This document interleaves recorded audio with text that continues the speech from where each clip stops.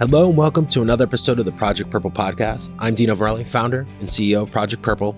And today we're back in the podcast studio. I've got a special guest coming to us all the way from Edinburgh, Scotland, Laura Anderson. Laura, thank you for joining us here on the Project Purple podcast. Thank you so much for that lovely introduction. And hello from Edinburgh. Well, I'm excited to have you on. We have ventured, as they say, over the pond, but over the Atlantic a couple times from various guests over in the UK. We've even gone all the way to Australia. We always get excited. I mean, we do some events. We'll be at the London Marathon this year, the Berlin Marathon with Run Team. So I like to say, we're not that big of an organization, but I do like to say, like, when we have guests from the overseas and we're running all these events, and we do get some runners from time to time that come run in like the New York Marathon or the Chicago Marathon, that we are a global organization. But when we bring guests on, it's kind of a testament that we have guests from all over the world. So it's super exciting. And as we know, pancreatic cancer just isn't a disease that impacts people in the United States. It impacts people all over the world. And this is kind of, you and I were talking before about the podcast and, helping to share awareness. This is really a global effort. What we're trying to do is just amplify as much awareness of pancreatic cancer, clearly here in the United States, but throughout the world, and if we could do that, or if we can help champion that and work with, our partners in the UK that have organizations and in Australia and all the other countries throughout the world, I think this disease will get a lot better in terms of treatment, early detection. So we're excited to have you on because this is really cool when we get to bring guests from other countries on to talk about their journeys and the survivorship that they're going through. So with that, this is your opportunity. I'm going to hand the mic over to you here in a minute to share your journey with pancreatic cancer. And as I said before we hit record, you can go as far back as you'd like, or you can stay as high level as you want. And with that, Laura, the mic is yours. Thank you very much. Okay, so my name is Laura Anderson, and I'm actually from a small town in Longford in the middle of Ireland. And I have been living in Edinburgh the past 7-8 years. I was lucky enough to meet the love of my life. I call him my Prince Charming. And ever since I met him, I think we're 4 years now. I've been living here and we're kind of settling here. So yeah, absolutely love it. So we are married.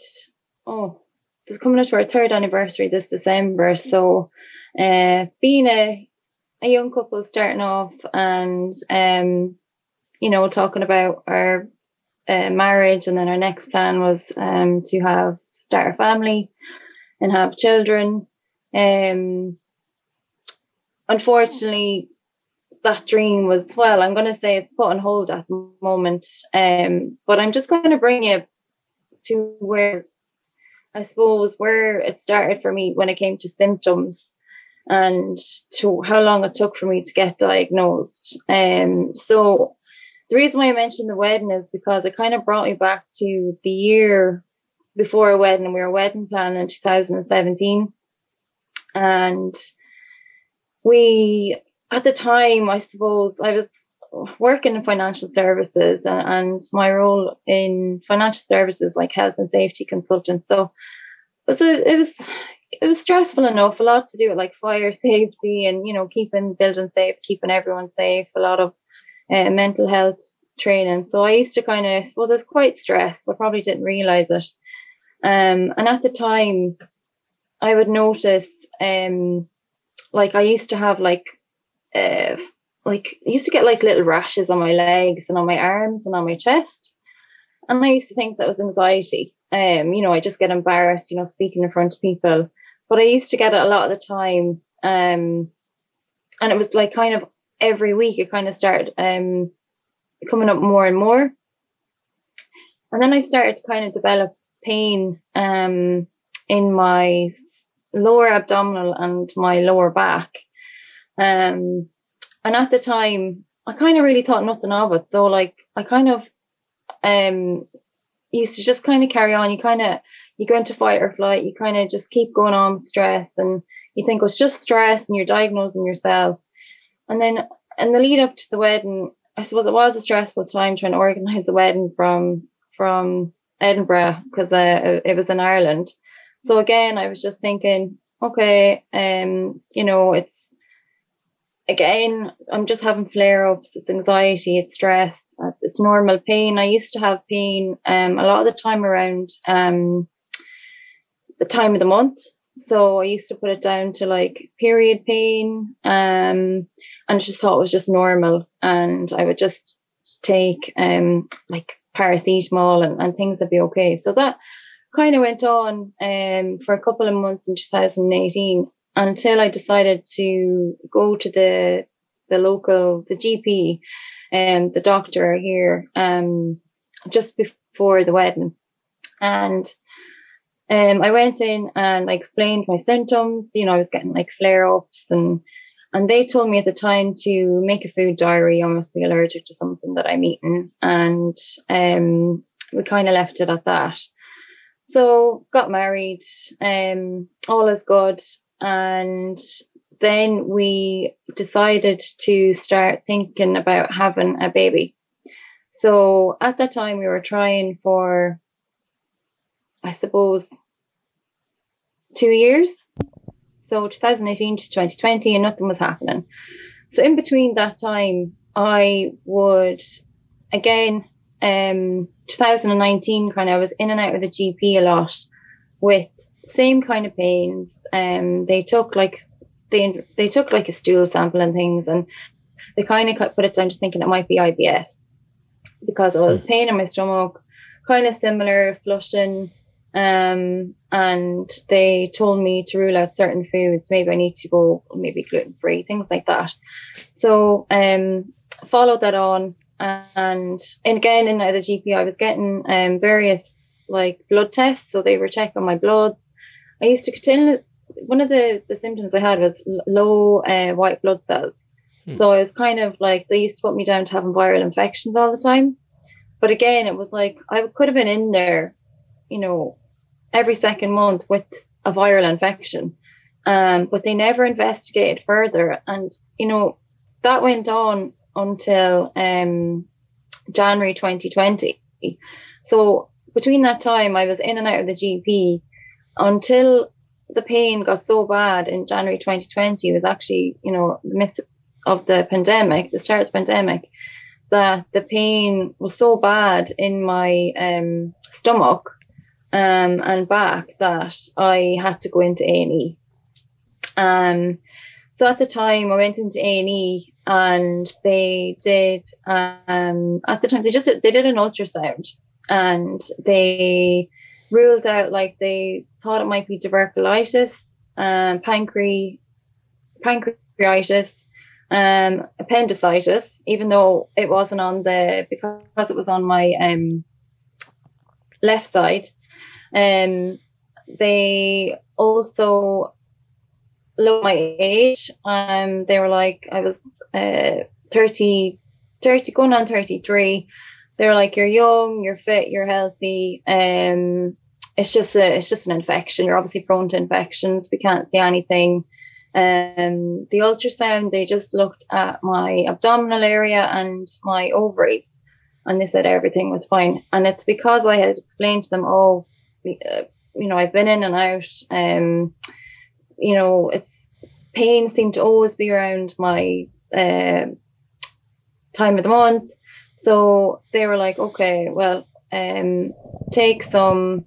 They put me on diflufenic, and they said, just take that, and that will help with pain. So that was the first trip to A&E. And then because of the pandemic, you weren't allowed to go and see a GP, so it was all telephone consultations. So being on the telephone was like they did a triage, and I'd be explaining I'm in crucial pain, the diflufenic's not doing anything. I don't know what to do. So again, went back into A&E and in the March, and this time they did a CT scan, and they looked at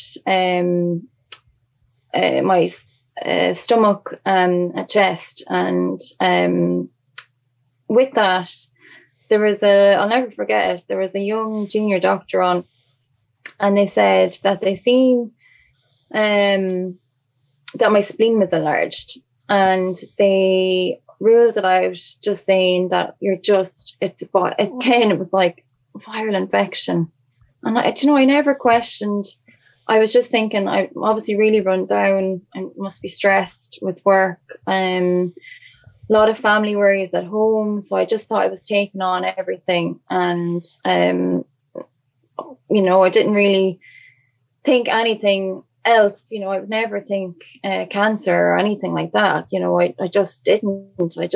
My main focus was baby, whereas so they told me to go home again. They told me to take some time off work and rest. So that was what I was given at the time. A couple of weeks later, same again. The pain got really bad, and I was just crying with pain. So that we didn't actually telephone the GP. We went straight to A&E. And this time, they said I was a mystery. They were like, we can't see anything wrong. Your blood tests are coming up low white blood cells. But at this point, the blood test showed there was high red blood cells. And I remember sitting down, and the nurses, you can always hear them chatting. They were like, "Oh, she looks young and fit and healthy," but I'm actually worried her red blood cells are quite high. And sometimes that can indicate, like, obviously autoimmune diseases or infections or cancer. So I was just sitting there, and they said, "Okay, we're going to get you in for an MRI." But they couldn't do it there and then because of COVID, the pandemic, that they wouldn't give me the scan there and then. So I had to wait 3 weeks to get the scan. And with that, I had an MRI, and the radiologist at the time, I had a 15-minute window that I could chat to her. So I was like, I've had a lot of pain the last couple of years. I've been getting blood tests. I don't know what's happening. Is it like, it's not IBS. Keep saying I have infections. Is it dementia? I was like thinking it's endometriosis and similar symptoms. And she was like, "Oh, it could be endometriosis. But I'm going to refer you to fertility specialist." But when I was sitting chatting away to her, she was like, "Okay, I can see something. I can see a shadow." So it kind of worried me a bit. And I was like, "Well, shadow, can you explain to me?" And she was like, "I can't tell you anything here. You'll have to wait a week until your local GP contacts you." And I was like, "Right, okay." So I went back into work the next day. And I'll never forget speaking to my manager, and, because I'd been off sick a couple of times. So I was at risk of losing my job. Felt quite panicked, and I was explaining to her, like, this is what's happening, just had an MRI. And she was like, "Oh, it's probably like a blocked cyst." It was all, everyone was diagnosing because we couldn't get a solution. But I was saying that the radiologist seen a shadow, which is quite strange. What's that mean? Like, I hope I don't have cancer. That's what I'll never forget saying that. A week later, I was sitting on a Teams call for work because obviously we're all working from home. And I got a phone call from the local GP saying, "Can you come in the next hour?" And I was like, my husband was working, he was working in the office at the time. So it was close by. And I was in tears, and I just had that gut feeling. It's like something's wrong. And in it, I kind of thought, oh, they're just going to tell me I'm infertile or something, even though it was just something like that. And he came home, rushed home, and I went into the doctor's surgery, and the doctor's face was white. I'll never forget it. And she goes, "Can you go sit down?" And she said, "We found there's a mass in your stomach, and it's not looking good." And I said, "What?"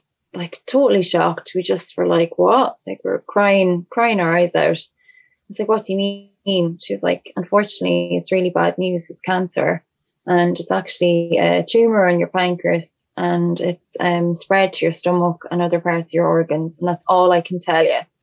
I was like, what does that mean? She goes, you're referred to like the hospital where there's the MDT are going to discuss your case, and they won't be in contact with you for another week.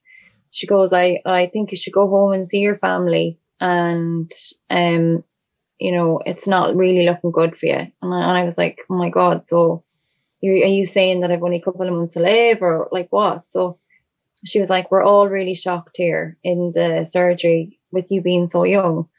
And I was like, you're shocked. And it was actually a horrible meeting. The way they dealt with me at the time, it was appalling. And so at the time, pandemic was on, hadn't seen my family for months and months. And thankfully flights had just started, and my sister came over because I needed some support. And she helped me just get my stuff together, and we flew to Ireland together. I've got 4 sisters, 2 brothers, and loads of nieces and nephews. So I have a big Irish family at home. And I walked into my kitchen to see my parents, and it's like they were all there for my memorial. Like, I could never get anyone together, and they're all just so upset. And I was like, Jesus, like, we still don't know. They've just told me this. It's cancer. They said it's pancreatic cancer. We still need to do further tests. Like, just so that week it's crazy. It was like everyone was saying their goodbyes to me. It was such a surreal experience. I came back and I met with the local oncologist, and she then we had to do a biopsy, which was taken because of the nodes in my stomach. It was a floating. Does that make sense? It was like floating kind of. So it was really hard for them to get the tumor and to try and get a biopsy. So it was a long time in trying to get the biopsy. It was overnight, and then we had to wait another week for results. So this was all happening in June to July 2020. So thankfully I had like some family support. My sister came over, even though during the pandemic it was so strict. You weren't allowed to do anything. Like, it was horrific, or see anybody. It was all restrictions. And the oncologist then, they came back and they said, look, this is a better outcome. It's a pancreatic tumor on your pancreas. It's stage 4. It's spread. You've got like cancerous nodes all over the perineum, the lining of your stomach. You've got lesions on your liver, and that was kind of the meeting. It was actually, the guy that gave us the news was a junior oncologist, and he happened to be from Ireland, which was quite funny as well. And because of the masks, you could see in his eyes how, like, you can always tell a person, you look at them in the eyes, and like you could see the sadness and how frightened he was to tell us the news, because he kept saying, look, you're young, like, it's unusual to find someone with this type of cancer.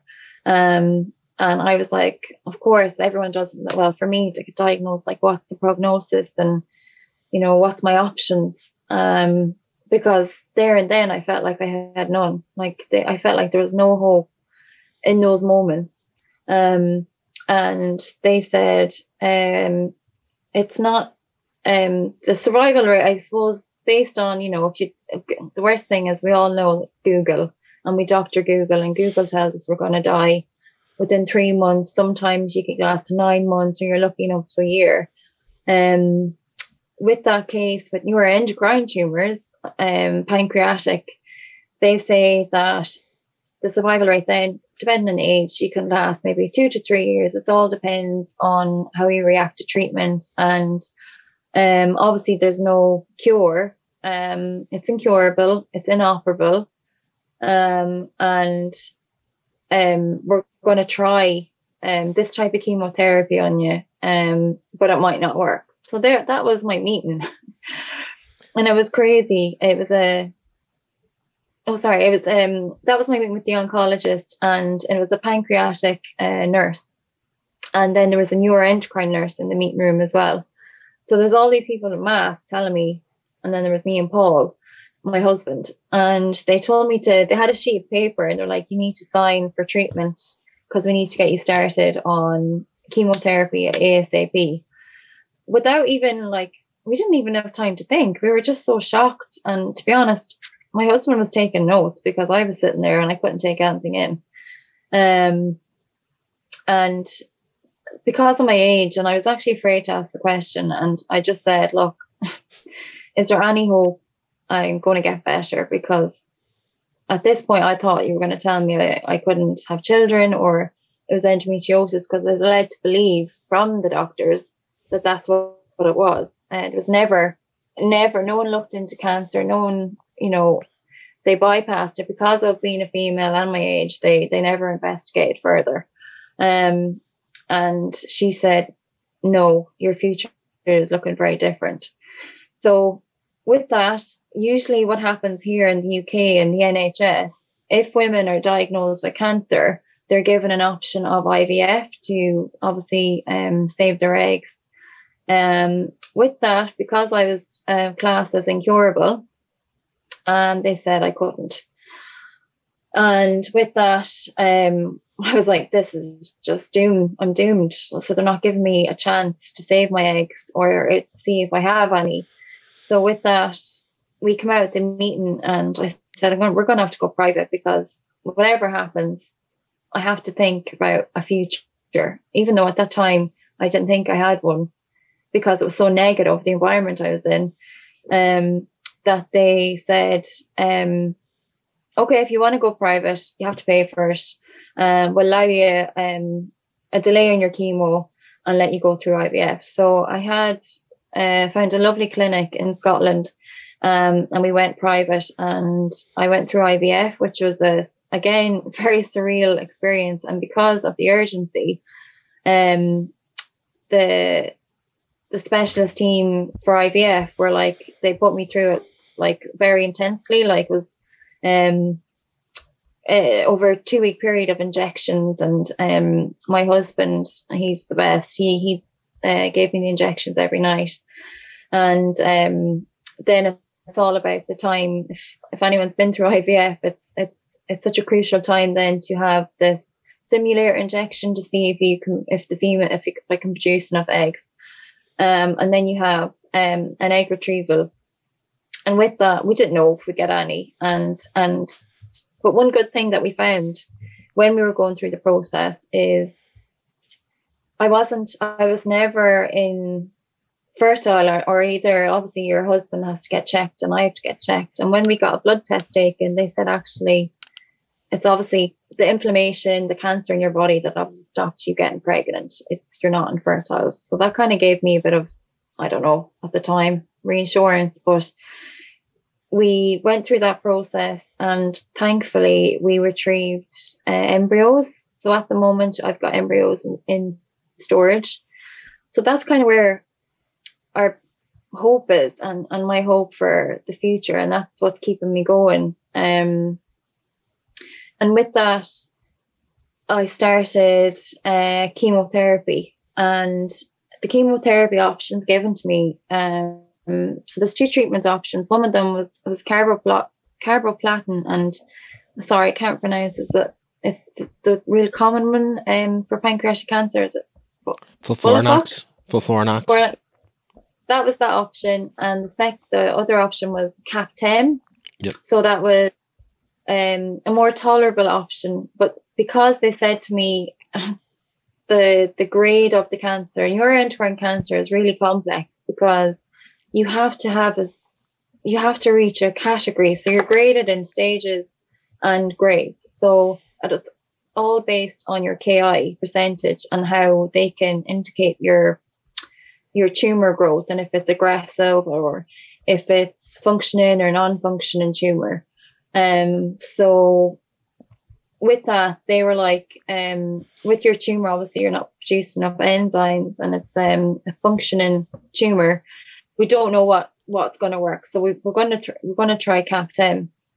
And CAPTEM, to be honest, it was very straightforward. And I used to have to go in once a week to the hospital, get an infusion, and then the rest I had a 2-week cycle, 2 weeks on, 2 weeks off.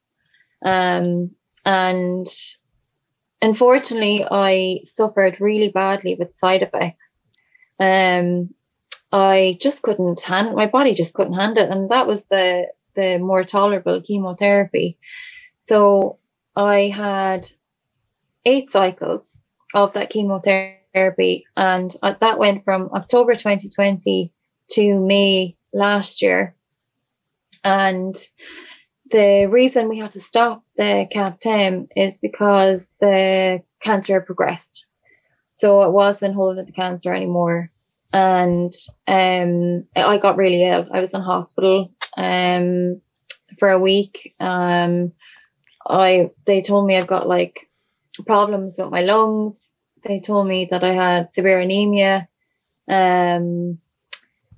They said that the cancer has progressed, obviously, in my lymph nodes. And one thing I suppose it's just reminded me is that I had also said to the hospital about lymph nodes, and I had shown them, not that it matters, but a really, really big lymph node on my neck. And they told me at the time not to worry about it. They're like, oh, that happens, can be flare up. But actually, it's turned out to be one of the biggest problems I have, because they were just checking to see if it was a secondary cancer. So they never investigated fully either early enough to kind of help me. Like they should have did radiotherapy straight away, but it progressed from when I said to them in January to May, I was in this position that lymph nodes have spread. So I was kind of like, what's next? What am I going to do? Like, what are my treatment options? I unfortunately was dealing with a very negative oncologist, and that's where it comes into anyone that is dealing with so I suppose such a rare cancer, and trying to find someone that specializes in it. I think she knew more about the actual pancreatic itself. It was more, I needed more support on the treatment for neuroendocrine tumors that kind of look more in depth with the functional side of the cancer itself. Like, she had only given me 2 options, but actually, if you look at it, there is other options out there, but I wasn't given that choice. So I decided to go and get a second opinion. So I went and got a second opinion of a specialist, a neuroendocrine specialist. He had said that for me to try the really harsh chemo. And at that time, I was just like so skinny. I'd lost so much weight. I was only like 53, 54 kg, which was a lot. Like, I went from 10 stone to 8, just over 8 stone. And I was like, how could I do that after like the way my body's reacted to the more tolerable chemo? I said, they were like, okay, Laura, you just need to take a break. And I just felt, okay, I need to start looking elsewhere, because I'm not getting the help I need from the medical team that I have. They're very negative. They gave me no hope. They said, at the time, whatever prognosis they gave me, I was like, well, my plan was obviously to beat that prognosis, but it was like, they're not actually giving me any positivity. And it's actually my mind, like the anxiety and depression that I was suffering at the time. I was in a really bad headspace. So we started looking at alternative options and alternative, like more holistic treatments. And this is something that I kind of started doing when I got diagnosed, but I really wanted to obviously try conventional treatment, see would it help. And, I hope that it would help. And I wish it did. And I was in a better position than I am now. But unfortunately, it hasn't. And it's just left me worse off than I am. So this is where, like, we started to research, and but before I should have mentioned actually, before I started chemo, I actually started to make changes myself. A lot of the food and everything that they give you in the hospital, you laugh. It's all obviously, I'm not sure what it's like in the hospitals over there, but it's just crap processed food and sugar. And so the first thing I did, somebody gave me a gift called Radical Remission by Kelly A. Turner. I don't know if you've heard of that book. I found it really inspiring. It was the 9 key factors of changing your life, basically, and it was all to do with your diet, and a lot of it was physical things that you could control, and then there was one was emotional. So I think they think now, at the time, because I had taken control of my health, 8 months before I started chemo, and ate really well, plant-based, cut dairy, cut everything out, that, they think that really helped control the cancer. Like, it, even though it was going more aggressive, they said obviously something you've done has helped. So that kind of gave me more hope into looking, okay, there is more alternative side out there. Like, where can I get help? Because obviously the blood tests that you get in the UK are only looking at your liver function, your kidney function, your white blood cells, your red blood cells, and they're not looking at anything further. So myself and my husband researched clinics, and obviously all the clinics we found were based in the US. So there was, like, I don't know, you've probably heard of them, like Oasis for Healing. There was clinics in Germany. And basically it was a big step, because of course people are really, like, when you're desperate, like, we're to be honest, if I seen someone like put up a GoFund and I seen that they were like getting chemo and stuff, and I'm like, I probably would have judged straight away and thinking, why aren't they getting the treatment that, that's given to them in the hospital? Why are they looking elsewhere? I'm like, it's because you don't have a choice. Like, you're trying to look for more hope. Like, it's at the end of the day, when you're in this position, you're just looking for longevity. Like, you want to live. And I was kind of, again, afraid of being judged, afraid to ask for help, afraid to ask for money. But we honestly felt so desperate last May that we decided to do a GoFund, and we did our research, and we decided to go with the clinic in Mexico based on, I knew another Irish girl that had been to the clinic, and I started kind of reading up on I started doing my research on the Instagram page, testimonials, and I just was like, hoping this place is legit, because obviously when you're a desperate cancer patient, there is people that will take advantage. And then there was a lot of negativity as well, because they were like, they're just after your money and they're not going to do anything for you. And I'm like, okay, well, we're going to have to take that leap of faith, because what other choices do we have? So when you look at, as we had, we had spoke about before, we're saying everything is money.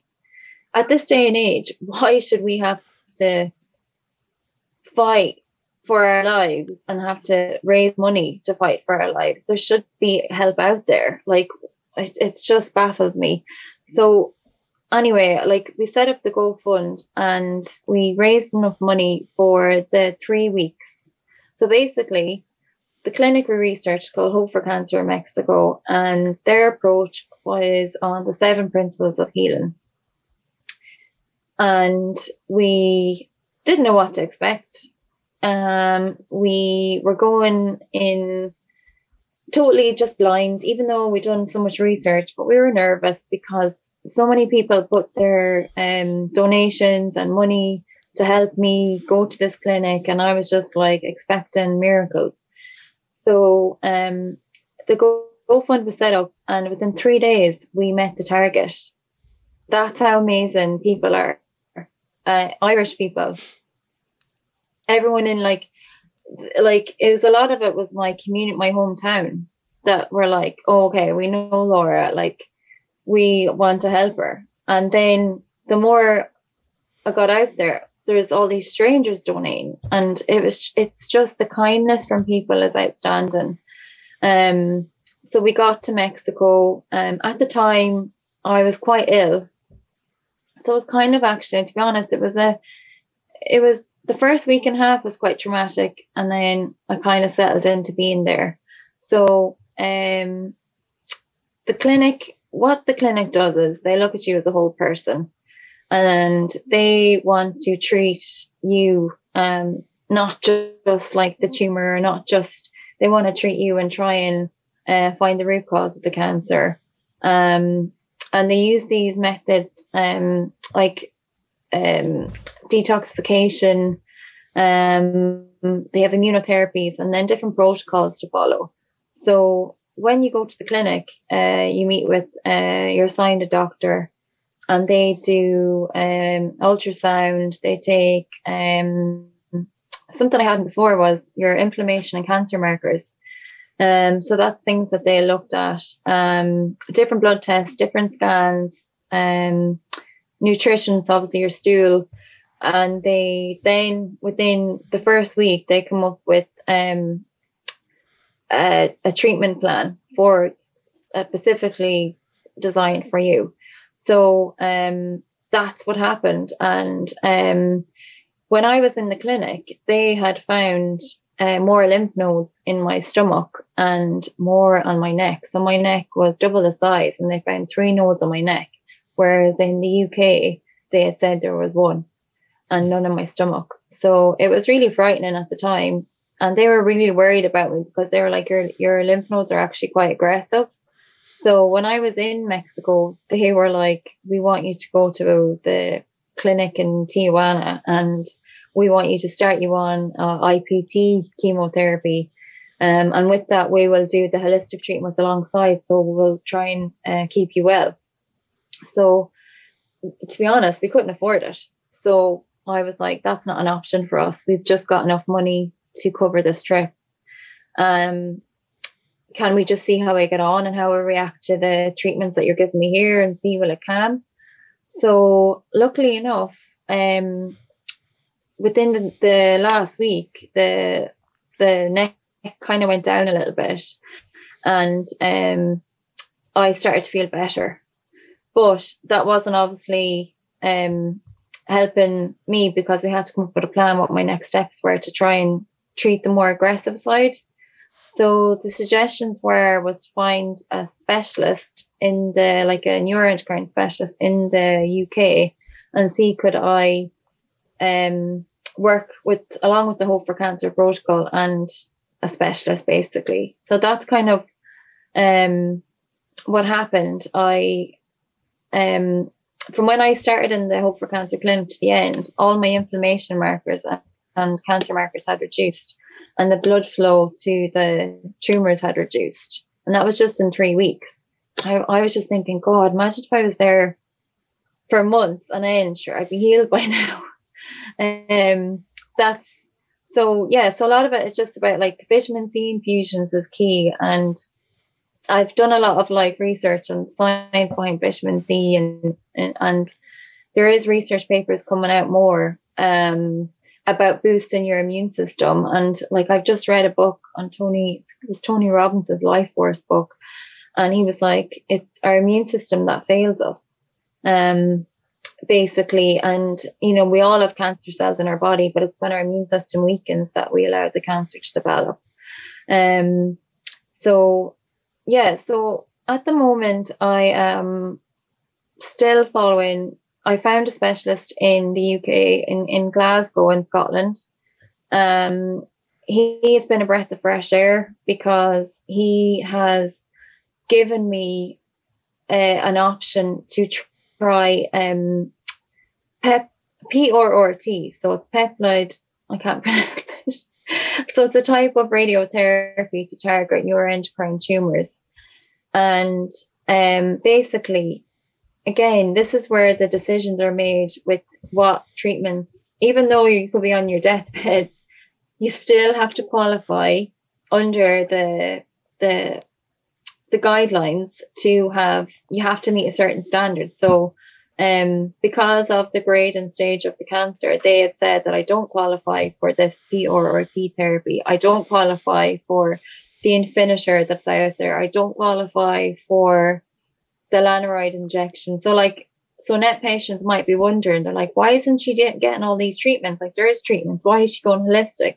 I'm like, because of the grading stage, I was told I can't, I don't qualify for the treatment. So they pushed for PRRT therapy because I had to have specialized scans. And thankfully, I had a donate scan. I hope I'm pronouncing that right. Specialized scan where they kind of put dye in to see will the tumors pick up the dye. So you've got some semiotostatin receptors. So if they were to do the targeted therapy, would it help? So I've had two sessions of that. I've just had my recent one. And with that, the specialist told me that I have a problem with my platelets. They're continuously low. And I have a problem with my, obviously, hemoglobin. It's really low. And that's all due to the chemotherapy. My body's still recovering. So obviously I'm after giving myself a bashing of some like type of radiotherapy to try and target the lymph nodes. And then, so you're trying to build your immune system, and then you're obviously trying to target the aggressive side of the cancer as well. So I mightn't be able to get a third because of how my platelets are, and because of my bone marrow isn't recovering enough. So with that, where I'm at now is solely kind of thinking, right, I really, really need to focus on healing naturally then. I really need to focus, can I heal naturally? And is there other help out there? So I just had my second dose of PRRT therapy. I had a meeting with my specialist, and they said that hopefully I've just actually had 2 blood transfusions to help my hemoglobin. So hopefully that will give my body a boost it needs. And I'm hoping, so the hope from the specialist is that we can get control of the cancer. That's the problem. That's the problem I have right now. It's the lymph nodes. So where the biggest hope I have now is I have a scan. I just had a scan. I've got results in 2 weeks, and we kind of will go from there to where I'm at. I am continuing with my Hope for Cancer protocol. They did make a suggestion. I went back for my second visit in November to see how things were going. Inflammation has reduced, but there's still a lot of inflammation. Like, the thing is, when you go to this clinic, a lot of the cancer patients, where there's loads of people, various cancers, stage 1 and stage 2. So when you are reading a lot of the testimonials, you see, wow, I've been healed, because it was easier. They detected it earlier, and they were able to help reduce the cancer at a quicker pace. Stage 4, healing takes time. It's not going to be a miracle within a year. They say that the healing program is 2 years, to get your body back. So I think a lot of people's expectations were thinking, oh, she's going to be healed. She's doing all these supplements, and she's doing all her home treatments. She's doing this, and like, it's not. If it was that simple, then yeah, I wish I was, but actually healing takes time, and you have to think how long it took for the cancer to grow in my body and get to stage 4. So you have to think about how much healing work we have to do. And the biggest challenge that I'm having now is it's the more mental and emotional challenge. And that's where I am starting to do a lot of emotional healing. And that was and spiritual healing actually. And a lot of what I'm doing is okay. I can control the physical. I can control my diet. I can control the physical fitness. I can sit and do all my home treatments, which is like the infrared bed, infrared lamps, coffee enemas, taking my supplements, taking my medication, taking the immunotherapy. I can do all that. It's great if I'm doing all that, but if I'm not believing in myself and if I'm not working on my my mental health, then how am I going to get better? I have to believe I'm going to get better. And this is where I'm focusing on. I've just read the manifesting the 7 steps to manifesting your best life. And with that, it's a really easy guide to try and give you try and create your future. And it's just been really helpful to kind of make me accountable. And I just started a journal, and I'm going to use it for 12 weeks to see where I'm going to be in 12 weeks time, and I'm going to really manifest a positive outcome. I'm going to manifest I am healed. I am going to have a family. I am going to I'm going to help others. I'm going to help others, raise awareness. We're going to help show that actually holistic healing is a massive part of healing cancer. And, vitamin C massively frowned upon, and infusions. Why aren't we doing that more in hospitals? Why are we not focused on being more proactive, more preventative? It really, like, my eyes have opened into this new world of, the holistic side of healing and cancer. And actually, it's not just cancer, chronic illnesses. We're focusing more on medicating people. I know it's not like poisoning people, but like, there's so much more to do than looking at the whole person, then just treating them with chemotherapy. In some cases, chemotherapy really does work for patients. And that's amazing if people can go into remission from chemotherapy. And I think I wish that was the case for me. And it just shows that one size doesn't fit all. Like, no. We are all unique and we all react to treatment differently. And it just shows, what I've noticed, like, we are so unique. Like, when I was getting the treatment in the hospital, the radiotherapy type of treatment, they had said to me, Laura, there's lots of people with pancreatic net tumors and none of you have been the same. I was crazy because I think it sounds the same, but it's like none of you reacted the same. Everyone reacts differently. And it's just something we have to remember, is like, because again, I always worry about people's judgments, and it's like, it's how we react. But I'm slowly starting to understand and think it's a lot to do with our mind. And well, they say that the mind can do amazing things, right? And subconsciously, there's a saying, I think it might be Tony Robbins. You mentioned Tony Robbins. Your subconscious drives your conscious, right? So if you can change your subconscious to think in different ways, it's kind of like, people, way their morning routines or how they put on their pants, right? Left first, right second, right? So if you can change those subconscious thoughts, that will drive your consciousness.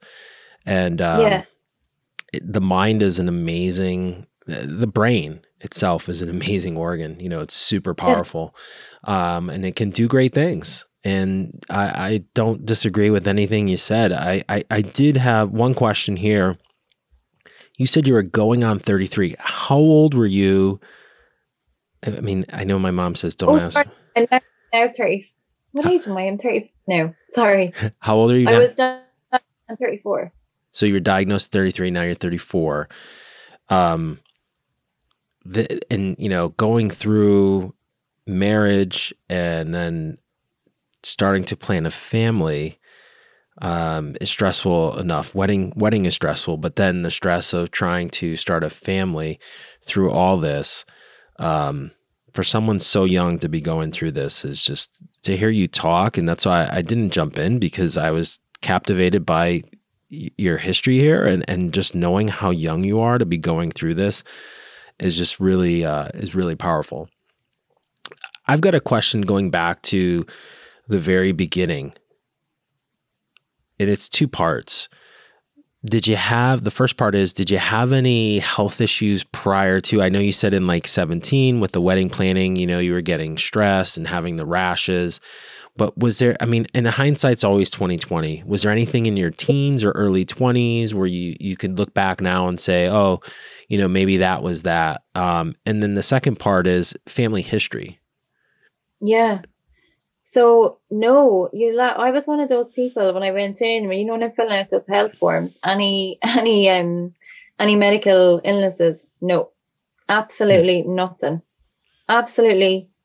Like, I had no issues with my health. I love, because I live in Scotland, hill walk and quite physically fit. And yeah, like, felt like most of the time, felt good and healthy. And the biggest shock for us was that there's no family history of cancer. None at all. And nothing. Wow. And that's the biggest shock, because you could understand if someone in your family is diagnosed, because then you can go back to genetics and you Correct. think, okay. And even the genetic testing I had, and they're still kind of, we're looking at that. They didn't find any genetics, like nothing. It's like, so that's kind of baffled me, because it kind of, and that's where I'm at with kind of the finding the root cause. And it sounds crazy, but like the holistic side, it's like, I follow Louise Hay as well. I don't know if you know follow Louise Hay. She's a big campaigner for cancer and how to heal your body. And it's like, think about like a lot of the emotional healing is like, if you think about, they want to go back to when you were a child. Mm-hmm. So if you think about any traumatic events in your life, our brain is so clever that we block everything out. So they were trying to think, have you had traumatic events in your life that may have caused your immune system to weak or something to happen? And I was just like, oh God, like I can't remember anything. So it's when you really start to think about different times in your life, that you didn't think was traumatic, but actually was. And because you're in fight or flight and you kind of, your brain just hides all this stuff. Mm-hmm. So it's when you start to work through all that, like deep, healing within, that I think, okay, was this me? I don't know. Like, how did this happen? Why have I got it? Like, none of my family have it. So I'm still puzzled. And, my brothers, God love them, they were like, why couldn't it be one of us? Like, why was it you? And I was like, I don't know. So that's the thing. I don't know. And hindsight's always 2020 though, to be fair, right? And I think I've interviewed a lot of survivors and fighters on this podcast, Laura, and I don't think what you're thinking is uncommon, because I think as humans, we, when we go through traumatic events, and a cancer diagnosis is a traumatic event, that we think like, what could I have done differently, or what should I have done differently, right? But I will tell you that sometimes we just never find those answers, right? I mean, we've had people on the podcast that I had a gentleman who was a physical fitness instructor for the Fire Academy here in Connecticut. He was at the top of his physical capability. The guy ran marathons, up mountains, ate healthy every single day. And this was a 20-year veteran. Now, he was maybe exposed to some things being in the fire department, right? Potentially. But from a health standpoint, he was at the top of his game, and he still got pancreatic cancer. So I think it, and I say this because I think that's, it's unfair to ask that question, right? To some degree. I think, as I said before, the mind and the brain is an amazing organ and can do amazing things. And there are a lot of studies out there. I love that you brought up the holistic route that you went, because I've said we've had people on this podcast that have done traditional medicine, which, it pains me to hear, which I'll talk about here in a second. how long you were misdiagnosed, and the fact that the doctors, and this is we've said this before, if you have a bad doctor, go find another doctor. But it pains me to hear you tell the story of how the doctor, and they were so quick to kind of pass off the fact that, IVF wasn't an option and you need to do chemo tomorrow, which to me, they're just, I won't use the term, but they're jerks for doing that. So if they're listening, take note. But, going holistic and, again, if it works and it has worked for you, then this is what we're here to do, is we're here to share that work and share those stories, because maybe there's someone out there listening. And so it's not our job at the end of the day to determine like which direction people should go. I think the one thing with this disease, as you have articulated very well, is just the frustrations with it, right? Like there's just the frustrations of the healthcare system, the lack of information, the lack of testing. And this is why we have to continue to amplify this message and continue to move along and raise as much awareness as possible, because we've got to get better. Absolutely. And I think with that, at the time, I think I've read there is better blood tests now available. I think, is there? But I haven't even. Well, there's no early detection tests for blood, right? Like prostate cancer for men, right? You can do a PSA test, and within that range, they can tell you, if you have the cancer. It's frustrating. It's really, really frustrating with pancreatic cancer, with neuroendocrine and adenocarcinoma tumors.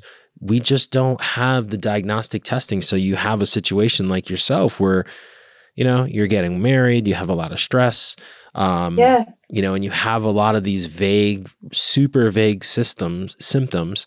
I mean, the abdominal pain, you said you were active, right? Like you could have been, carrying a heavy backpack, or doing something, that you could have easily have strained a muscle and stuff. And, the rashes, it's interesting that you brought that up, because we've heard that before, but, again, that could be just food sensitivity, or it could just be hives. I mean, I've done a lot of public speaking in my life and have met so many people. I know sometimes I meet people and they get nervous and they turn red, right? And that's a common thing that happens to people. It's not uncommon, right? So yeah, it's super frustrating that we've got to get better.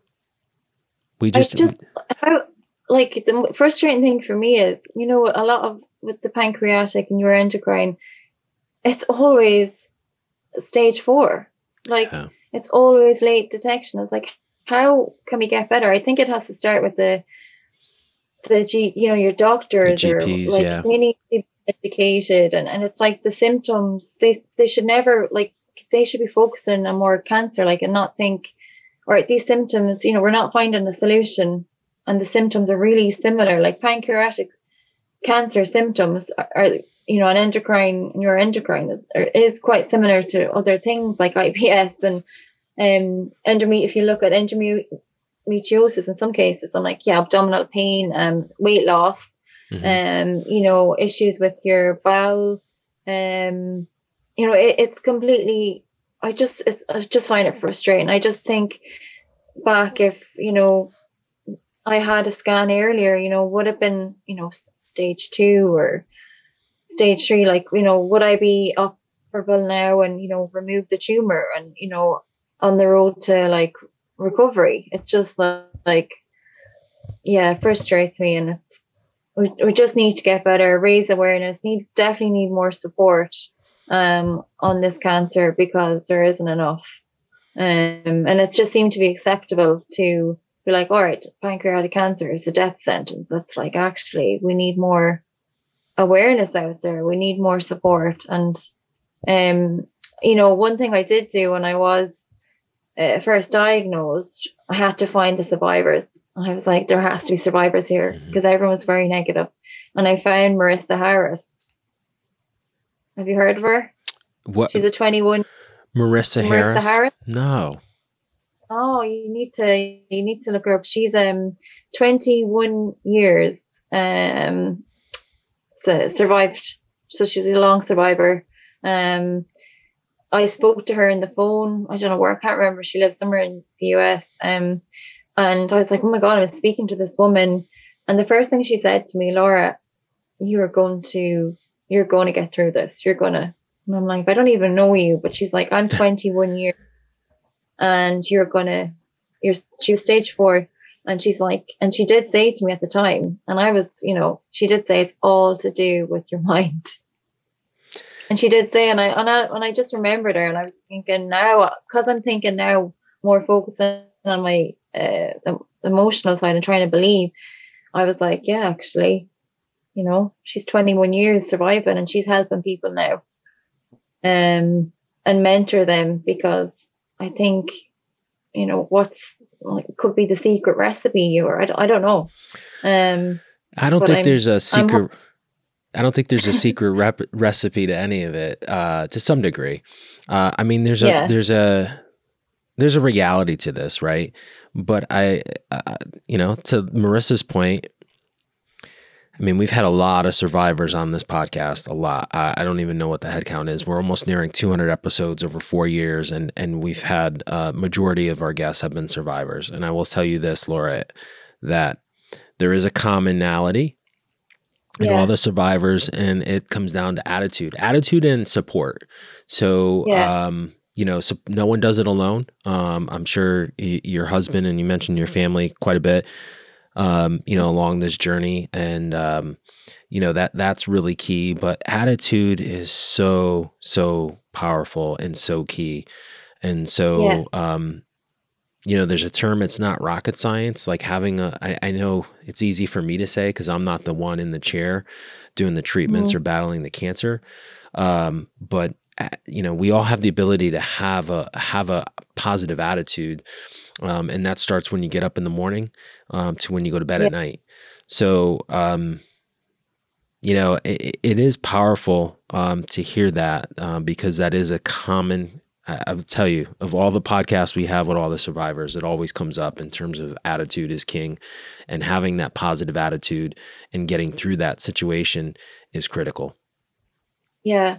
I think if we were in that, if it would be easy for me to lie in bed and think, okay, this is it, I can't cope anymore, and I honestly would get worse. And having that positive mindset, actually, no, I need to get up, I need to do this, I need to keep going.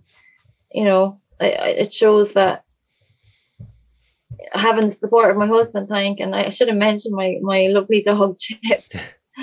He's our baby. I love it. He's my therapy dog. And getting out for walks, physical exercise, when I'm able, luckily enough, there was weeks there I couldn't even go out for a walk, with pain and everything.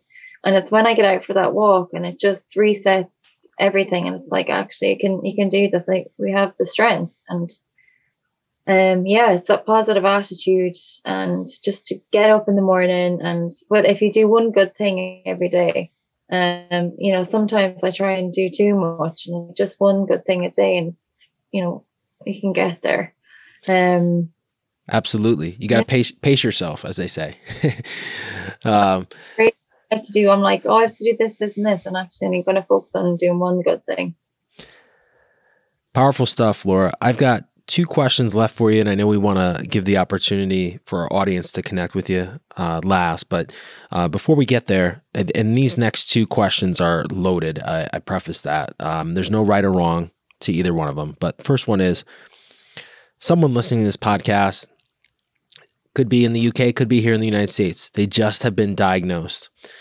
What's the best advice, given your experience, what you've talked about, what you've gone through, that you would give that person? I would, first of all, get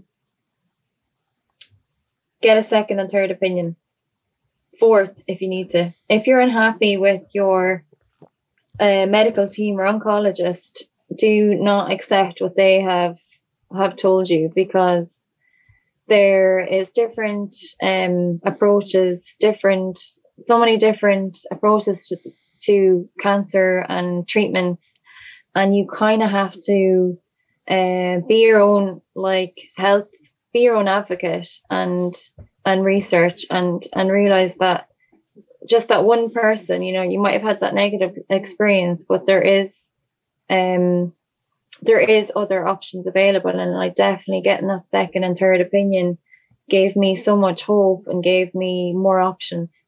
Whereas the first meeting I had, I was told I just had this option and that was it.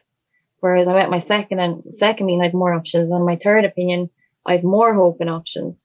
I was like, okay, so there is options. There is people out there that are really keen to support you. And if you're, no matter what age you are, that want to kind of give you hope and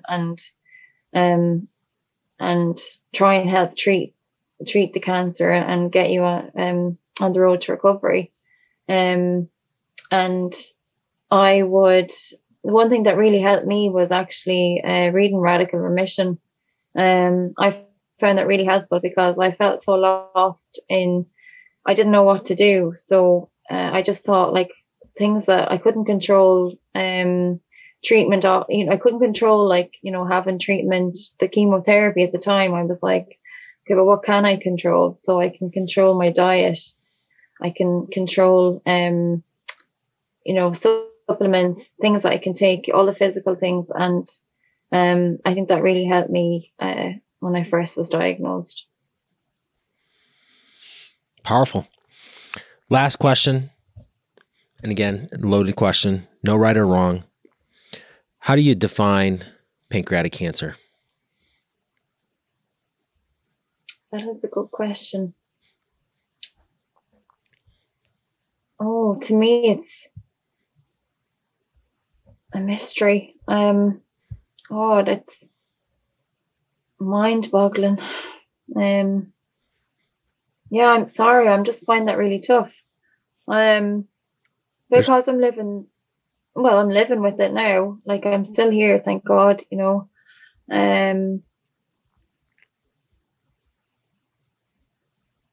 God, I can't even think. I'm completely blank. That's how I feel. I'm going to say it's not a death. For me, I'm like, it's not a death sentence. I suppose it's not really defining it, but it's what we see a lot in media. And I suppose and that's what it's portrayed to be. It's a death sentence. So I'm like, I'm going to define it's not a death sentence. There is hope. There is, because I keep reading on research and I'm like, there is, God, we're so far away from it though, because everything has to go through clinical trials and everything, but there is better survival rates now. And you just have to keep the hope and believe that along with whatever treatment works for you, if it's conventional, along with maybe holistic, that you can get through it and can survive this. Sorry, I've just rambled on a bit. No, there's no right or wrong to it. It's how you define it because of your experience and what you've gone through. Yeah. So it's hard to kind of like, when you're thinking, you're just like, actually, first of all, for me, when I seen it was death sentence and, you're going to die really soon. And I'm like, I'm still here. And, so for me, that's actually probably the best. It's not, we can, the more community, like the one thing is like, if you can find a good community, and for me, I feel it's quite lonely. And hopefully with this can help reach out to a community that's inspiring and positive and are dealing with the same illness. That would be really nice. Powerful. And on that note, someone listening to this podcast, if they want to connect with you, you're in Scotland, but where's the best? So if you're in the US, you got to realize there's a time zone difference. Where's the best place for people to connect or follow or support you or learn more about your journey that you've mentioned today on the podcast? I'm very new on social media, but I am on Instagram, and you may laugh at this, but I've called myself Beauty in the Big C. I love it. Probably should have mentioned that I'm a big Disney fan. And my husband is the Beast and I'm Belle. I love it. Our dog is Chip. And yes, I'm Beauty in the Big C. I'm trying to be more active and sharing what I'm doing, what I'm up to with scans and treatments and supplements and diet. I'm hoping to use the page more to kind of help what I'm up to and what's helping me, and hope that I can help others. So I love it. And with that connect, then we can share emails or whatever after that. I just went out to your page and I see your dog here. Is it Chip? Yeah. Chip. What kind? Is he some sort of spaniel? Yeah. Yeah, he's a working cocker spaniel. He's crazy. I love it. I'm a big dog guy. I have two. And then just coming out here to your page, I love it. So it's beauty _ and _ the _ big _ C. Yeah, I'm sure if you just I just typed in beauty in the big C and it came up. So this is awesome. Laura, I want to thank you for being a guest. And you know, we've said this before, and I'm gonna share this with you. But recently, the statistics in the state came out, and the 5-year survival rate is now 11%.